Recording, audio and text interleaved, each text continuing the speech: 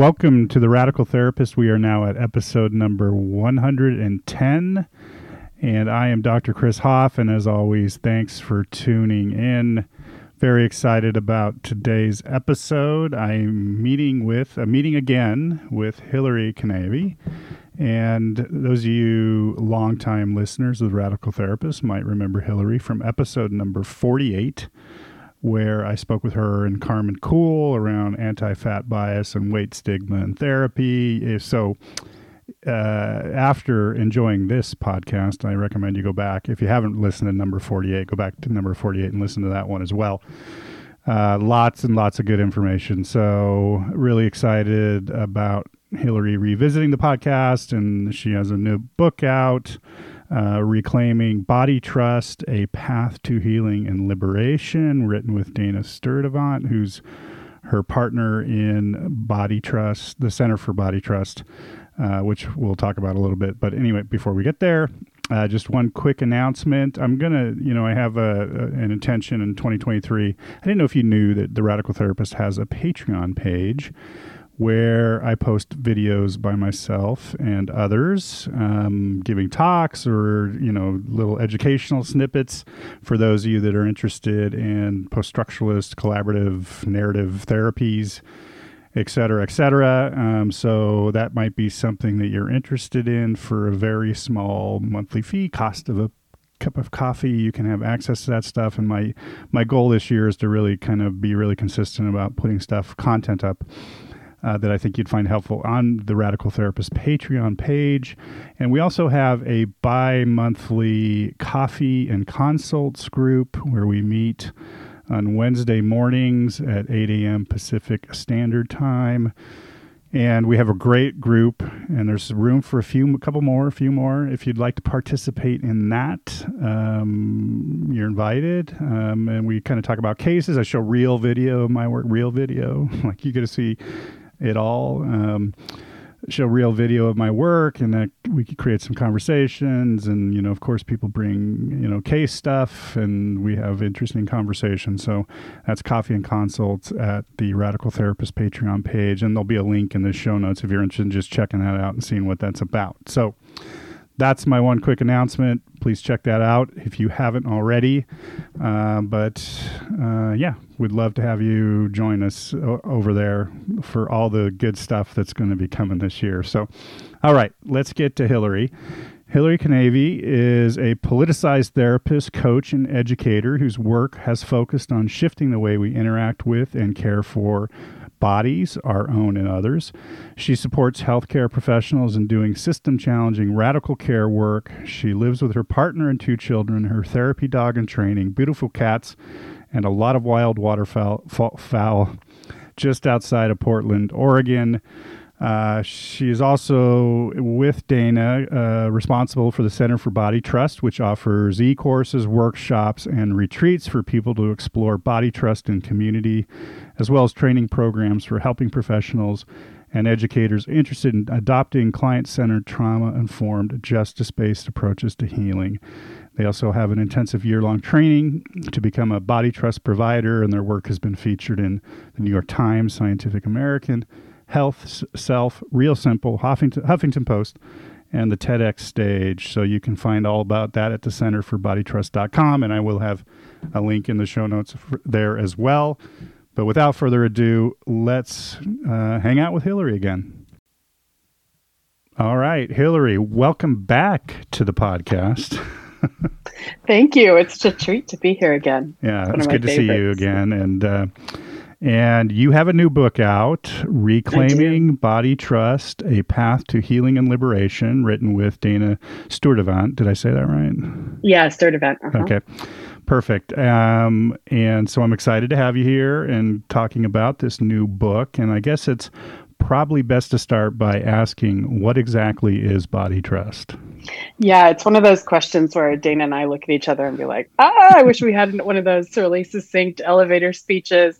But it turns out, like most great concepts, they don't necessarily fit into something succinct. But body trust is a framework that Dana and I have developed over the past 17 years of working together. And working together for Dana and I has meant sitting in rooms, mostly in circles of people who were wanting a radically different way of relating to their bodies and being in their bodies, after, living with the impacts of anti-fat bias and all the things we do to mitigate that, like chronic dieting, disordered eating, and eating disorders, those kinds of things.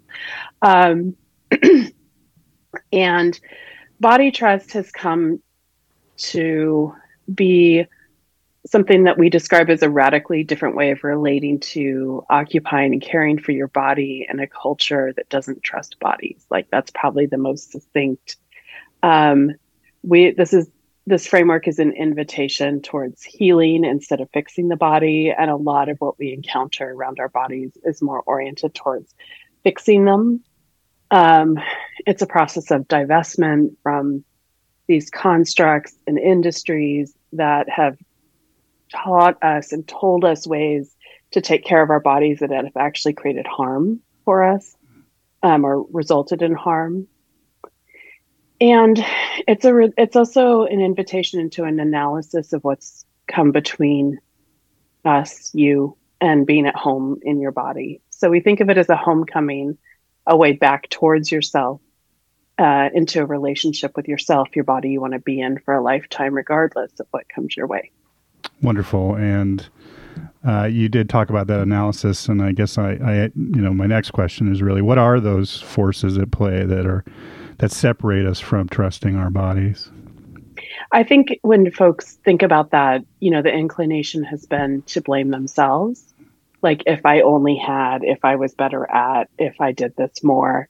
And in truth, what we see is the thing that's come between us and being home in our bodies is ideas, it's body hierarchies, right? Racism, anti-fat bias, ableism, ageism,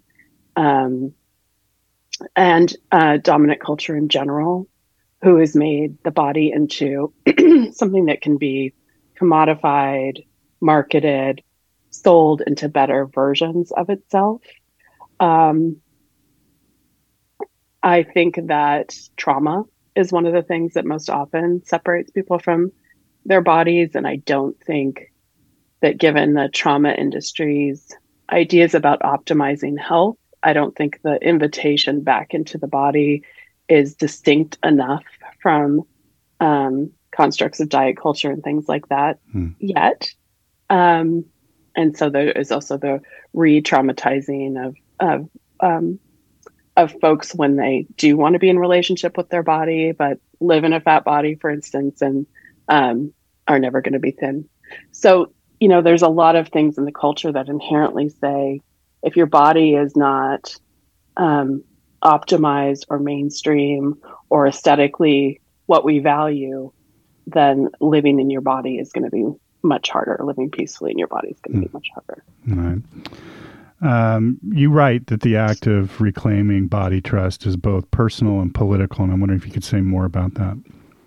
Yeah, I mean, our bodies are political sites, right? Like, when we walk down the street, there's so much imprinted onto us and how we've been socialized to behave and occupy space and power in the culture that our bodies are always political. There's never a moment when they're not.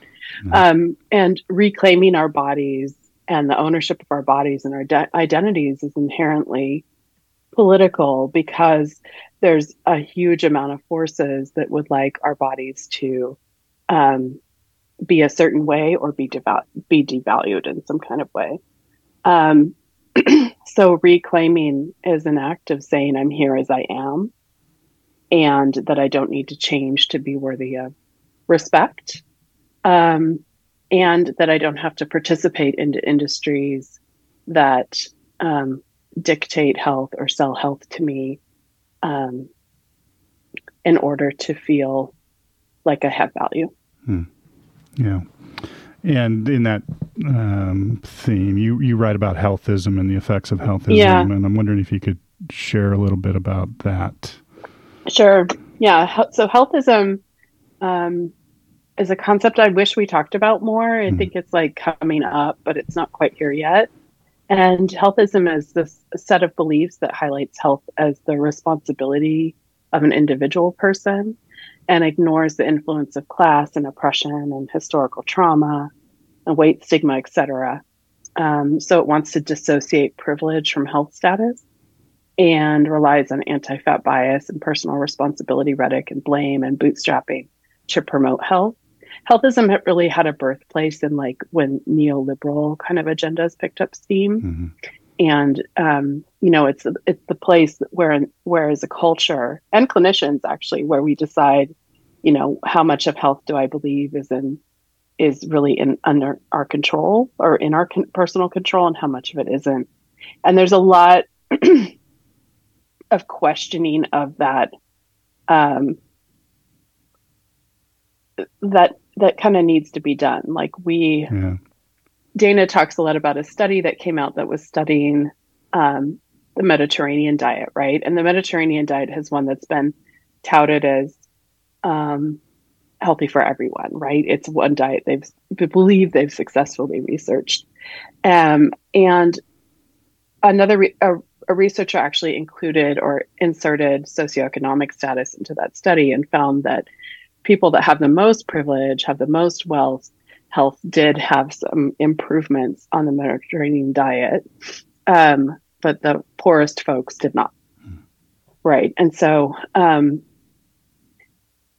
healthism kind of asks us to not consider bodies and lived experience as some kind of monolith that can be improved with prescription, but more takes into consideration lived experience, constructs, systems, and how that actually is impacting health, which is usually far more than personal behavior. Right. And I guess you brought up clinicians too. And I'm wondering, I know you do a lot of training and supervision of clinicians. I'm wondering how you unlearn that stuff, right? Or it's hard to unlearn. Yeah. I mean, it's kind of a bummer, right? Like there's, as a clinician, like we, having some behavioral stuff to go towards around health feels like a sure thing. And it turns out it's not, right? I mean, I think dieting is the most perfect example. And it's not something as clinicians that we're super educated about. And so we're usually relying on our own personal ideas and what our neighbor did and what our best friend did and all this stuff that's, so not helpful, frankly. And so, we don't know how to talk about the harms from dieting. And a lot of clinicians don't feel like they've been adequately trained in disordered eating and eating disorders. And so it all becomes this thing that we're either often giving advice about or backing off of altogether. Mm-hmm. And neither are super helpful, right? We know that dieting is never benign for people, that it causes harm, as I've said, and the harm that it causes is usually some distrust in the body, separation from the body, and also disrupts our relationship with food and disrupts our ideas of what overall health, like holistic health, looks like. And so we as clinicians are often not getting a chance to really understand those impacts and tend to make recommendations that send clients around the same loop over and over again of dieting and weight regain, which is usually what happens as a result of dieting. So anyway, my ideal would be that we have more access to information about bodies and food and dieting and anti-fat bias in our field.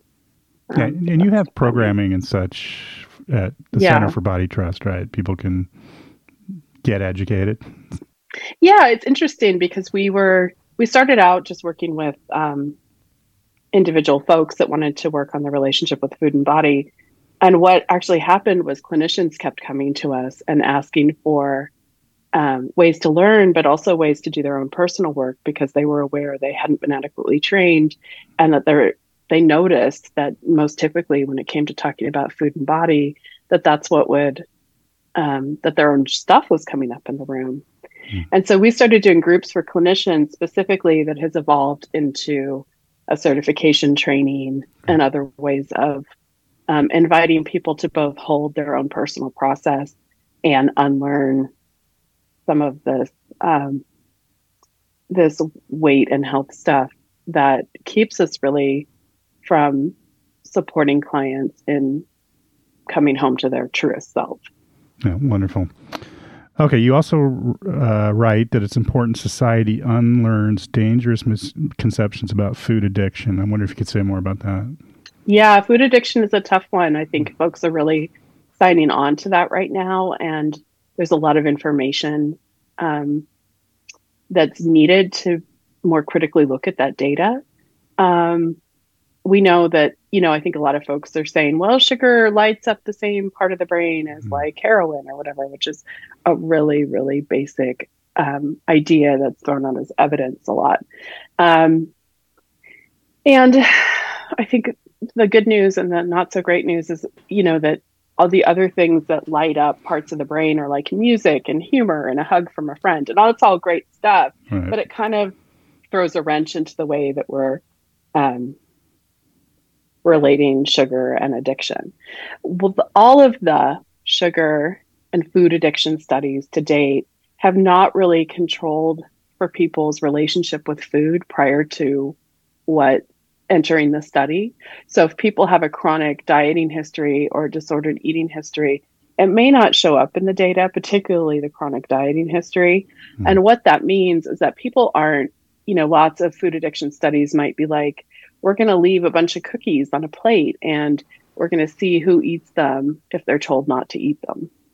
And there's just no awareness of like, when has this person had cookies before? When have they, what do they believe about cookies? What are we validating by setting up and, what food beliefs? So there's this automatic assumption and buy-in all the time that we all feel the same way about food and sugar and all these things. It's really lacking a lot of analysis. I don't subscribe to a food addiction model at all. And I don't recommend clinicians do. There's just not enough data to do it. Or to support it. Clients often come in believing that they're addicted to food if you're working with people around food in their bodies. And I understand why they do, right? Like it feels really powerless over years of trying to lose weight or years of trying to control food intake or years of trying to be good. You do feel very out of control with food. But what we don't typically understand in our field is that all of that is a result of chronic food restriction or thoughts that food should be restricted instead of people overeating or being indulgent or some of those other kinds of value-driven language that we ascribe to people's eating. So that's something I'd really like people to know about. Is that beliefs about restricting and restraining food are some of the most harmful to our relationship with food. Wonderful. Thank you for that. And you also wrote something interesting. I found interesting that body image work doesn't quite cut it. And I wonder if you can go into more detail about that. Yeah, it's one of my Achilles heels, I guess. But like, I really don't like the term body image work, and it's something I wish we could move away from. I don't see that happening anytime soon. But when we're talking about body image work in the field, there's a few things going on. One is that we're believing that people don't like their bodies and thus need to work through their thinking errors and return to liking their body. It's a very CBT, most of the data and the workbooks and things that are about body image kind of ascribe to these ideas. People are working on their thinking errors and doing those kinds of things. I think that has some help for some people. But what it leaves out is that, first of all, some people who want to do or are being asked to do body image work are fat people. And the assumption is that I think most of the research and work around body image has been done with thin people. And so the assumption is that they can return to liking their thin bodies and truthfully aren't going to experience the sheer amount of weight stigma and discrimination, anti-fat bias that the majority of people do who live in bodies that aren't thin. And so we think that body image work should really be about body acceptance work, and body diversity work, and coming home to that there's a wide variety of bodies, and that living in this world in a body that's not thin is very difficult. And that's a real lived experience that we aren't going to CBT ourselves out of. And that we don't need to feel good in our bodies and feel good about our bodies to live well in them. And it's not always possible for people who face discrimination based on body size to like their bodies every day. That's a lot to ask of someone. So we are really wanting to turn our focus away from body image work and towards unraveling body loathing and shame and ideas of dominance and oppression that have turned bodies into a thing needing to be altered and improved, and turn that on its head and move towards thinking about bodies as if they're all having very distinct experiences from one another. Right. In the culture. Yeah. You also write, I know you write about this, but I'm wondering, what role does grief play in this work? In our framework, grief has such a big part of the healing process that we actually named it twice. I think there's a lot of grief for people when they get to a place where they know they can't diet anymore, or that disordered eating isn't an option anymore because of tolls taken on their bodies, and that the idealized body that they have been working towards their whole life, probably working on harder than most things in their life, is not going to happen. And that they are going to live in a body that they've deemed unacceptable to them. And that they are going to have to do that in a culture that may also deem their body unacceptable. And people are grieving that, but they're also grieving the time spent and the time lost devoted to dieting.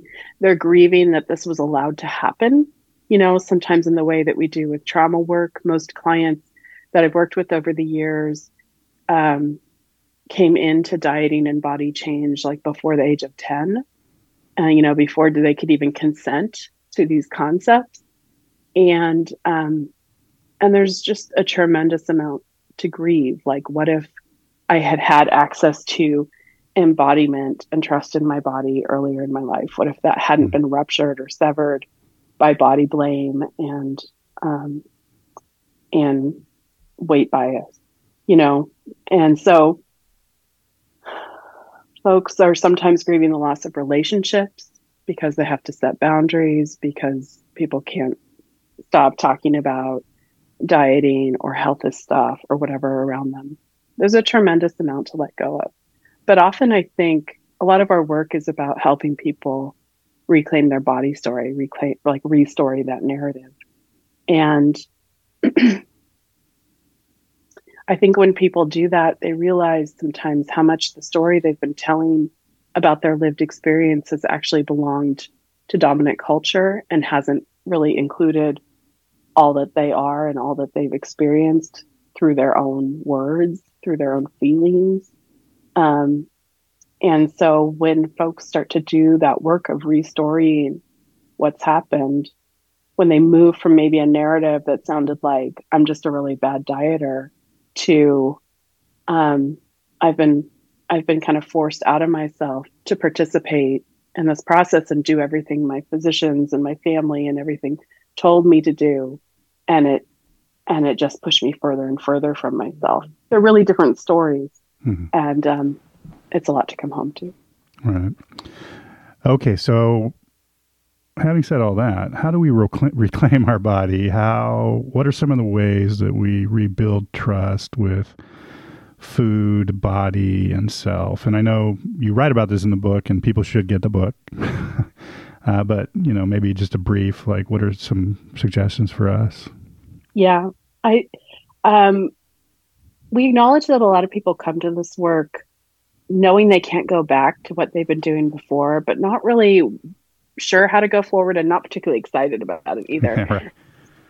And we really support and encourage those folks who want to kind of dive in and have a heady experience first of like listening to the podcasts and reading the books and really just kind of learning about this alternative paradigm and world first, as a way to kind of dip their toes in and allow their truth to kind of come forward a little bit in resonance with some of that material. And then we really encourage folks to think about their body stories. Like, how did you learn your body was a problem? How did you learn that fat is bad? How did you learn to eat? What did you learn? What were you taught about food? What was your access to food? Whose pleasure was prioritized when you were growing up? Who had access to pleasure? Who was trusted and believed, and who wasn't? And those kind of questions sometimes bring us into a place where we're more likely to want to reject diet culture, which is kind of in the next piece, and allow our story to come up, like with the grief stuff I was speaking about a moment ago. We want people to know that people are fat, and people have always been fat, and people will continue to be fat, and that's a valid and beautiful body form that deserves to be affirmed and celebrated in the world.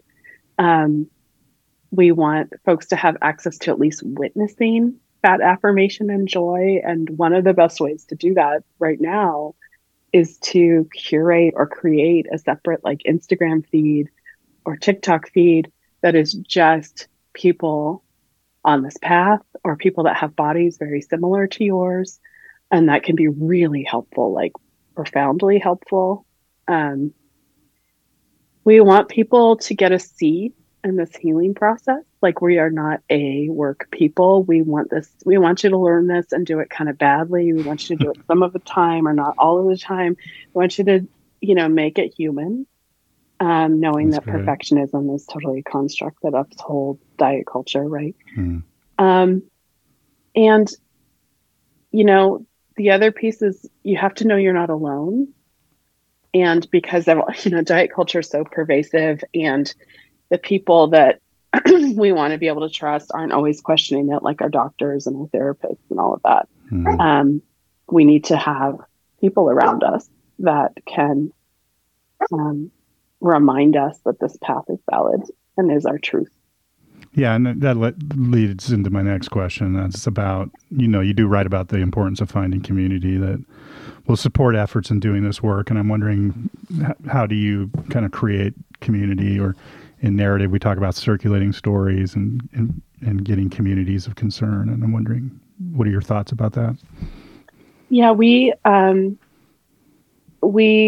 in the same around social media, like sometimes that's the first point of access for people, is to find other people who are doing this work. There's a ton of health at every size, or body trust, or intuitive eating, or fat liberation, online groups. I think it's really important to look around at your friend group and wonder, do you have other friends that have a shared lived experience with you? Do you have fat friends? And is anyone talking about this stuff? Because it's kind of hard to talk about sometimes.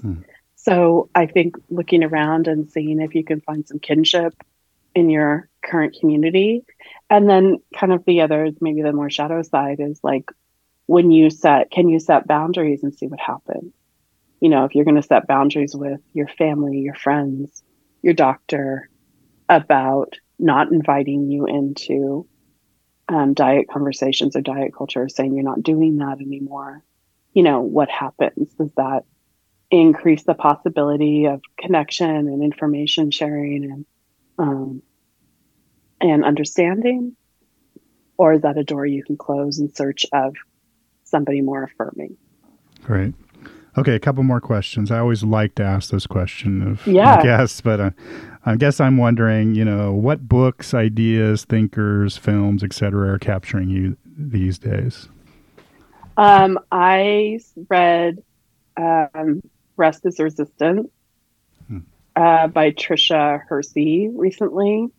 And that is just kind of like, it's just so in me and it's really reverberating in me. And it has so much to do with what we do at Body Trust work in some ways, that I absolutely love it and highly recommend it. I'm trying to learn from Sophie Strand, who, you know, speaks at this like intersection of storytelling and like spirituality and ecology that is so not my language or wheelhouse. And I just love the way she's just like bursting my brain open. So I'm really enjoying learning from her. I have a new to me meditation teacher, Caverly Morgan, and she just put a book out, and she's a non-dual teacher. And I'm really finding for the first time in a while, like my spiritual self and my political self can be much closer together when I'm with Caverly, and I've needed that. And so that's been really great. Her book is the heart of who we are, I think. And, you know, I am lucky to live in a beautiful place, and there's tons of like water birds. And I just, as we've been talking, a coyote ran across across the way. And I'm just learning from watching them a lot, which, you know, is a sure sign I'm aging, I think. But I'm just, you know, watching beings live life as they're meant to live, as unapologetically as possible, is great medicine for me. Yeah. That's wonderful, and I've taken that up as well. I'm fortunate to live next to kind of a estuary that is a big spot for migrating birds, and so yeah, I don't know. It's something I find a lot of value in now. Yeah, I never knew what I didn't know how much I could learn from birds, and now we're like, oh, it's whatever. Yep. And yeah. That's great. Now, my final question is, I'm sure people are going to want to know more about what you're doing and the work you're doing. How do they find you? How do they get in touch with you? That kind of thing. Yeah, so we're centerforbodytrust.com. We're formerly Be Nourished. We changed our name in 2022. Get information about workshops, but also trainings and all of that are there. We use Instagram the most, social media, but you can also find us on Facebook and Twitter. You're welcome to find me at my personal account on Instagram, which is Hilary Kin, Kin, 1L. I'm 1L Hilary in a 2L world. But that should be enough to find us. Yeah, and I'll have links to that stuff too in the show notes, everybody, and a link to the book as well. And highly recommend that you pick it up and also reach out. Check out the workshops and trainings. And Hilary, thanks again for making the time and coming back to the podcast. And it was great to speak with you again. I always learn when I get to talk with you, and I really appreciate that. So thanks, Hilary. Thanks, Chris. It's good to be here with you. All right, that's our show. Thank you, everybody, for tuning in. Always a pleasure. I always learn from Hilary, and I really appreciate her spending some time with us again on The Radical Therapist. If you, once again, just quick announcement, Patreon page, go check out for the link on the show notes and check that out. And also, if you wouldn't mind, please rate and review the show on iTunes or wherever you're listening to this at. That's how we get out in front of people. It'd be appreciated. Just go rate and review the show. And come find us on social media, The Radical Therapist at Instagram and on Facebook at The Radical Therapist.